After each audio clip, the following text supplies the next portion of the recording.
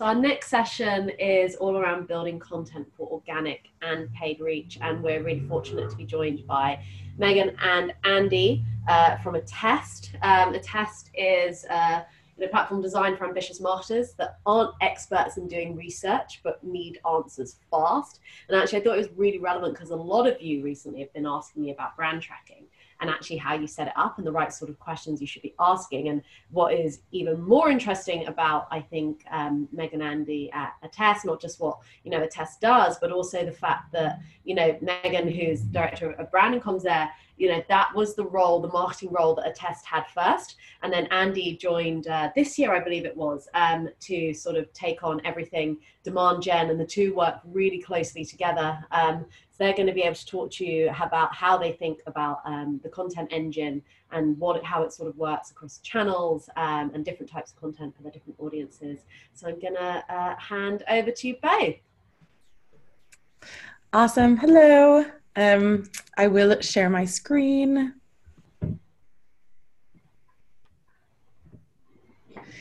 The obligatory, can everyone see my screen? Thumbs up. Okay, great. Andy, you there? I am. I'm okay. Ready to go. Awesome. So yeah, thanks so much, guys, for having us today. As Natasha said, we're talking about organic and paid reach through content. Just a little bit about us. I'm Megan. I've been with Attest for a couple of years now, and I handle the brand and communication side of the marketing team. So that is product marketing, content marketing, and events. And I'll pass over to Andy.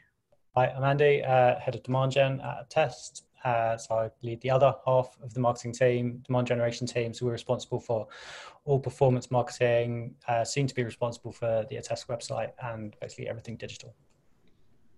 Awesome. So yeah, Natasha's given a pretty good explanation of what we do, but just to make it super clear, we are a really easy to use survey platform, a research platform. Research has moved a long way in the last, since, Kantar in 1992, all the way through to Qualtrics and Tableau now. But we're essentially made to be super accessible, super easy for marketers to use. So essentially the tool for people who are not specialists. So if you ever have any questions about that, do let me know.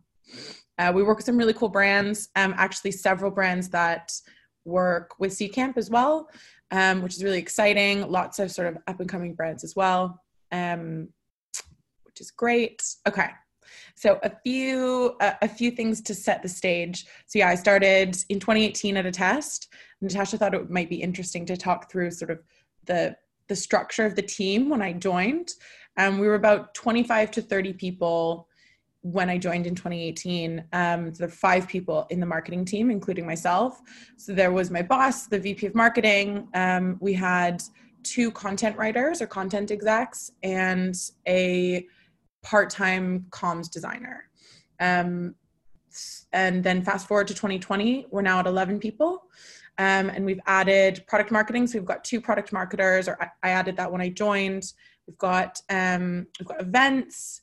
We've got events, we've got growth marketing, which is obviously Andy's domain.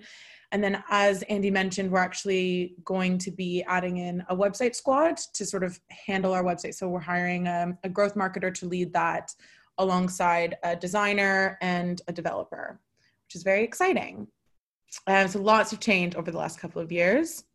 And the way that Andy and I have structured this is actually around learnings. So obviously I've been with Attest, so a lot of these are for 2 years. So a lot of this is centered around Attest, and Andy's been super, super busy over the last few months. So he's learned a lot as well. So yeah, we'll run through it that way.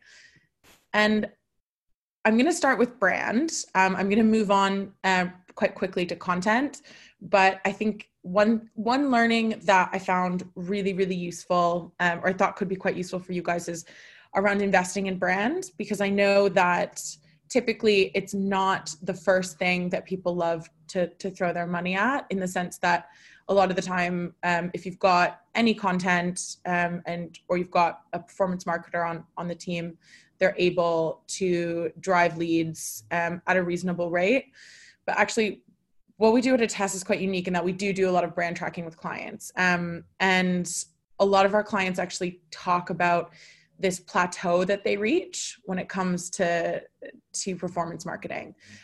So one of our clients is TransferWise. So the creative lead at TransferWise was talking to me in a case study about how, when it comes to being a direct-to-consumer product, it's really easy to understand exactly what's happening with digital marketing or performance marketing. So, they spend this much money, they get this much back in revenue from the customers. And obviously, this is quite different when it comes to brand.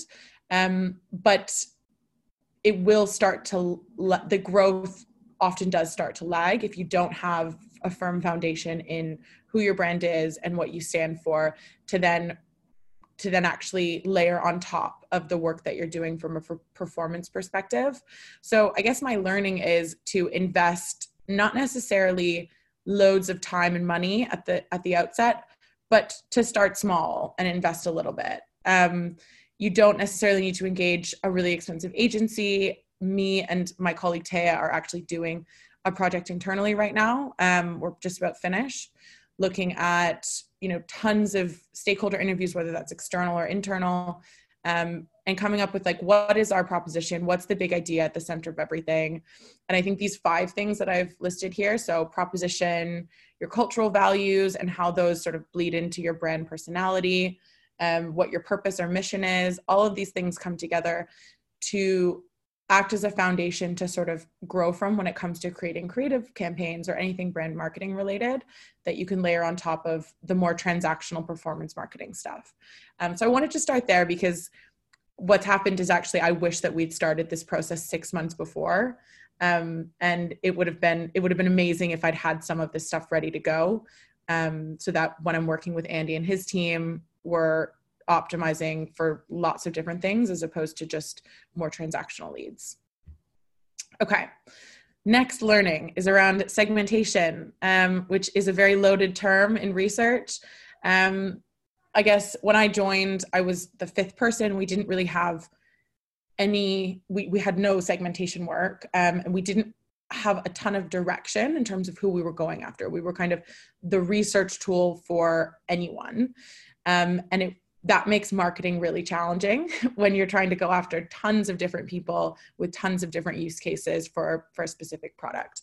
So I guess my learning here is that, segmentation doesn't have to be such a loaded term. It can literally just mean doing some research and getting a steer in the right direction to start you off. So we ran a 20 question survey that ended up acting as the guiding, the directional, the thing we came back to again and again for direction, essentially. So looking at getting a steer on opportunity size, getting a steer on based on the use cases we know people use for a product, which job roles are those most enticing to? How much of an opportunity is that? Getting a sense of how often someone would want to use a tool like ours, things like that. And again, just basic stuff, but it provides the rest of the team with so much direction. And actually it also provided us with tons of marketing messages. So taking a look at this question we put together around pain points, a lot of this informed our performance marketing, but then also just more creative marketing as well. So lots of the campaigns were around having a lot of responsibility, but struggling to make changes within the business. That was an insight that we didn't realize resonated with marketers. Obviously consumer trends changing even more quickly than ever before. We thought that was a big pain point, but we saw, with this research, we were able to apply that to a lot of the work that we were doing from a marketing perspective. So I guess quite a simple one, but don't be afraid to do some research. And it doesn't have to be segmentation if you want to start small. And then my final learning is around content. So product marketing has created a really cool foundation for great content at Attest. So I think, again, learning how product marketing and content marketing kind of feed into each other was something that it took me a little while to sort of get a sense of. But that research that I just talked about is kind of core product marketing in terms of understanding your customer and your market.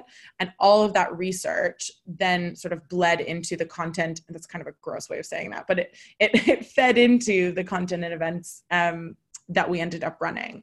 So we used that very much to inform exactly what we were going to do. And it kind of looks like this. So when we look at building the content calendar, we focus on measurement. So like, what is it actually that we want to happen? I think a lot of small businesses or growing businesses know that they need to produce content. They know that they need to have reports for people to download so that they can collect leads, but they don't actually know what they're trying to do or who they're trying to go after. And so we often start with like, what are our goals for that quarter's content? Then we look at the research and analysis I just mentioned. So we look at the market as a whole and our competition, like what are they doing? What seems to be working? And then specifically, we kind of layer that on top of our product value and the pain points I mentioned before. So like, what are the problem statements or use cases that we know will resonate within the market based on the research and analysis we've done, but also just based on like the customer feedback that we've gotten internally. And then finally, obviously you need to think about SEO. So when it comes to all of that information, we take into account different stages of the funnel. So what would someone who's potentially not aware that there is a problem that we can help them solve, what would they potentially be searching for versus what are some more high intent keywords when they are aware of a problem? So for instance, in our world, it would be creative testing or brand tracking or something like that.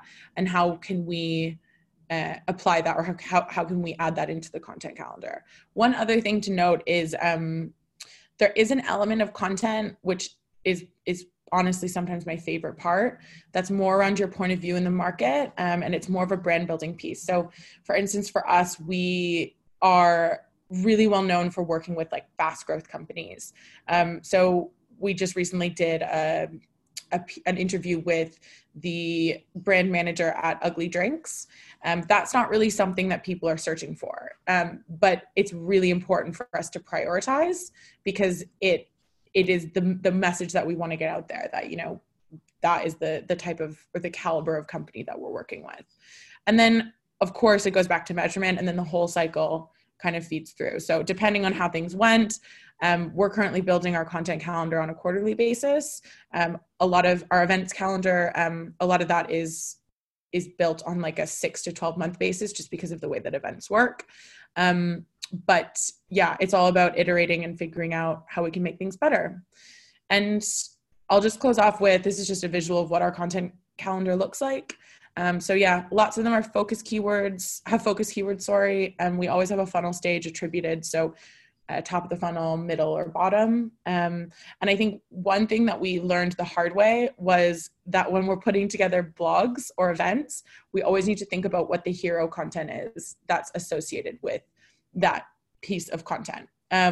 So if the goal for you is to get conversions, there's no point in putting out a really great blog post about a Nike marketing campaign, or not no point, but there's less of a point in putting out a great blog post about that if there's not a really nice piece of downloadable content that directly links back to that piece that you can offer up to someone when they're finished reading the article or when they're halfway through the article. And that's not something that we really optimized for my first few quarters when I was here. And now that we're doing that, we've seen a lot more success when it comes to organic conversions. So I'd highly recommend taking a look at that. And yeah, I think that's it for me. If there are any questions, I can answer them at the end. But for now, I will hand it over to Andy. Cool. Thank you, Megan. Okay, so I'm just going to talk through a couple of lessons as well. Show you a few frameworks that we use to kind of plan out what channels we use, distributing content, what content goes where in the funnel, things like that. Just for a little bit of context before I start, Attest, I think a lot of what I'm going to talk about is relevant for anyone, but Attest, we're B2B. ACV is around £20,000, sales cycle about a month. So we're looking at like 40, 50 days from lead to close. Right, so everything's coming from that place, although hopefully anyone can learn from what I'm going to talk about. Okay, so first lesson, turning the funnel upside down can help bring some focus.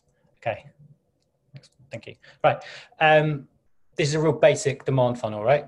Build some awareness for the company, create some demand for your products and services, do whatever you need to do to kind of have as many of them become customers, and report on what you're doing as you go. At a test, what we've started to do is to think about this in complete reverse. Next one, please. Sorry, Megan.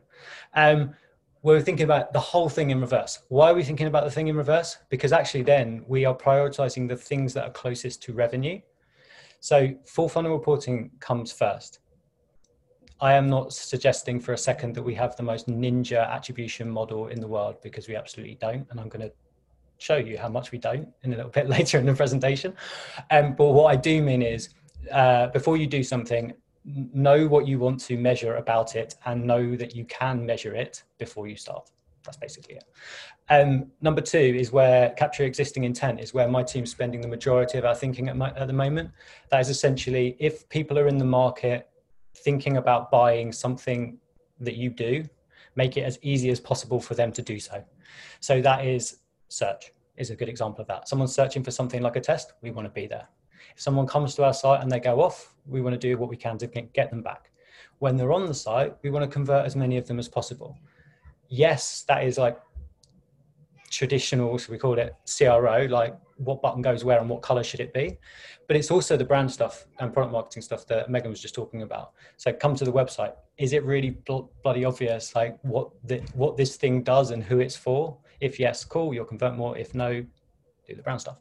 And then the other thing in there is something I'm calling lead management CX, which is a bit pretentious maybe, but what it means is it's the catch-all for everything that happens after the moment someone fills out a form, to the point of having a meeting, because that's basically what my team is responsible for, right? So let's just make sure that they have a really good experience, make sure that it's clean experience, that it's fast and it's easy, so that we have minimal drop-off just because like we got in the lead's way when they were trying to become a customer of us. Let's not do that, right? And then 3 and 4, I mean, the reality for a test is like we do a bit of that together. Like it'll be a long time before we do pure brand building activity where we're just trying to get the name of a test out there with like a concept associated with it. The reality is we'd kind of do that while we're doing create intent activities. Create intent activities is like the lead gen that we do and kind of a few other bits of advertising to try and just get some response from people. Big difference there is create intent will have, I think the messaging is slightly different and you're actually asking the person to do something, whereas in building brand awareness, it's just about associating a concept with the company. Okay, so on the next one, I'm going to talk about how we think about that funnel again in terms of content awareness stages. So the awareness stage is problem unaware, which is like Nike marketing campaign, problem aware, solution aware, and product and brand aware. Again, if you're super early stage and your resources are tight, I would also start at the bottom, right? So if you start at the bottom, you have to get the messaging for the product nailed, and you do a case study, right, as quickly as possible. Case studies are like the queen, the king, the duchess, the whatever for content, because it gives you validation, right? The other good thing about starting at the bottom is content at the bottom can be used by more teams within the company than content at the top. So if you do your product messaging really well and you do your case studies, the marketing team will use it, the sales team will use it, the product team will use it, the founder will use it when they're prospecting, the founder will use it with investors. That becomes less true the higher up those awareness stages you go. So when you're at the very top, the marketing team uses it, and maybe someone uses it for social selling, but that's kind of it. What is also helpful about thinking about things like this is it can help with prioritization. Also helps think about what channels to use which thing in. So at the top, SEO, organic social. At the bottom, that's kind of retargeting, kind of email outreach. The stuff in the middle for us, well, that's where we do our lead gen stuff, right? Our lead gen campaigning. Now, which of solution aware and problem aware is going to depend a little bit on the company that you work for. If it's a new market, you're going to need to define the problem. If it's an existing market, but you're just doing it in a new and cool way, then maybe you can focus your energies on solution aware. It's likely that you're going to need both, but you might need a bit more of one over the other. Okay. Right, next thing, this is about going back to attribution. Don't be too binary when picking metrics. So this next slide is like a visual representation of a test's attribution framework, in that it's like a straight sprint from one point to the other. And what I mean by that in terms of attribution is essentially generates leads good, doesn't generate leads bad, which is okay when you're really transactional. It's definitely okay if you're super early stage, because like every penny is precious. But as you get past that, the sales process starts getting a little bit more nuanced, and maybe something a bit more nuanced from an attribution perspective is required as well. Again, going full kind of like massive attribution framework is going to be too much. It's too much for a test now. We don't have that in place. But thinking about it in a slightly different way is a good thing. The reason I say that is because the real direct, like one-to-one relationship between leads and success for us has blocked us from doing some things that maybe are valuable. So one consequence of that is you gate everything, absolutely everything. Because if you don't gate it, it can't demonstrate value because it can't generate leads. Everything apart from blocks, that is.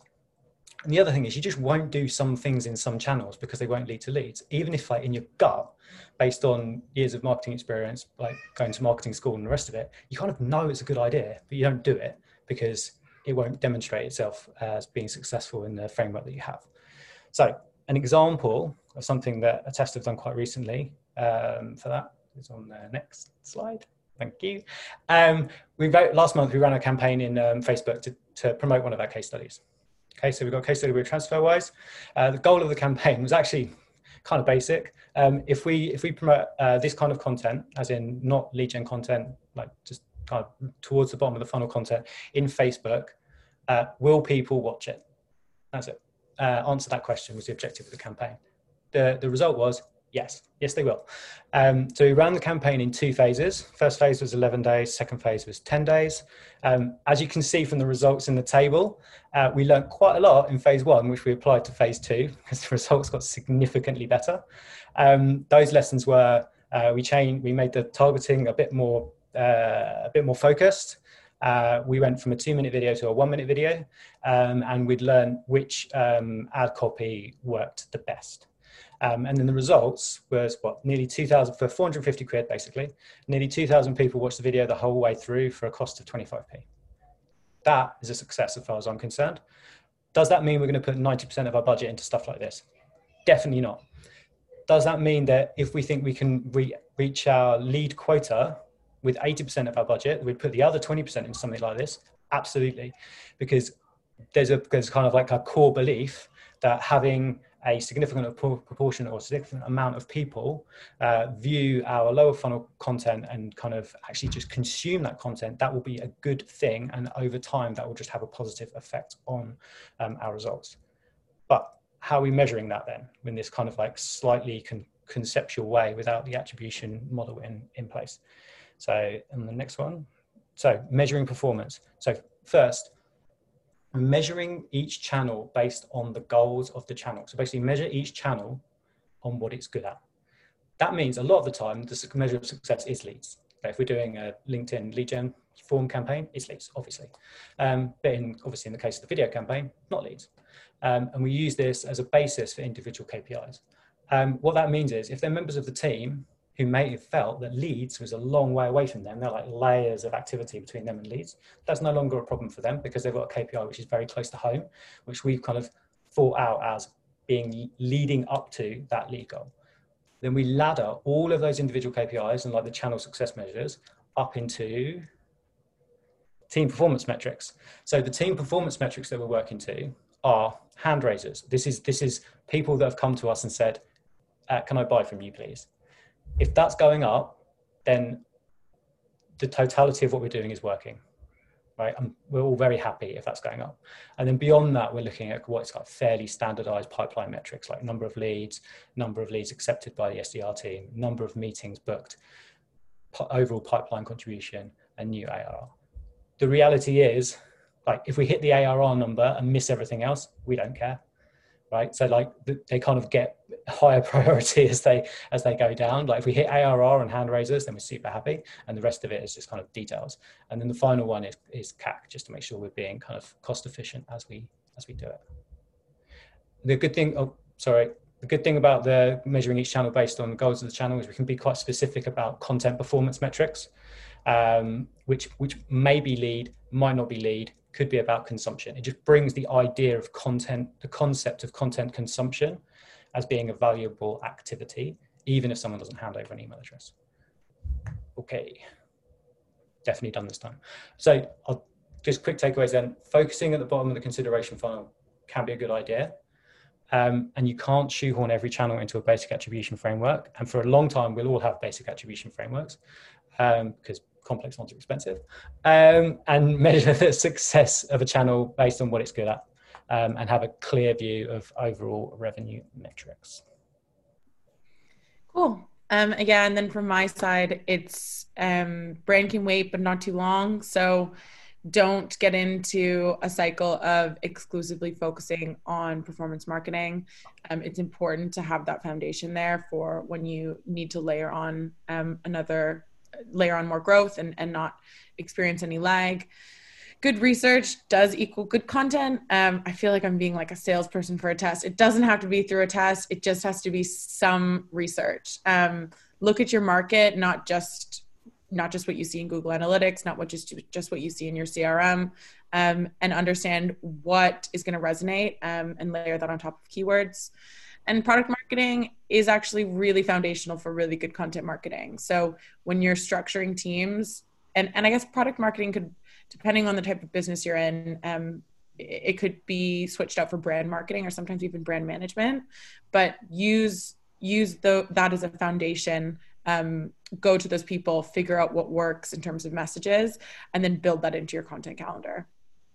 And I think that's it from us. Awesome. Thank you so much, Megan and Andy. That was so detailed and interesting to see how the two sides work together.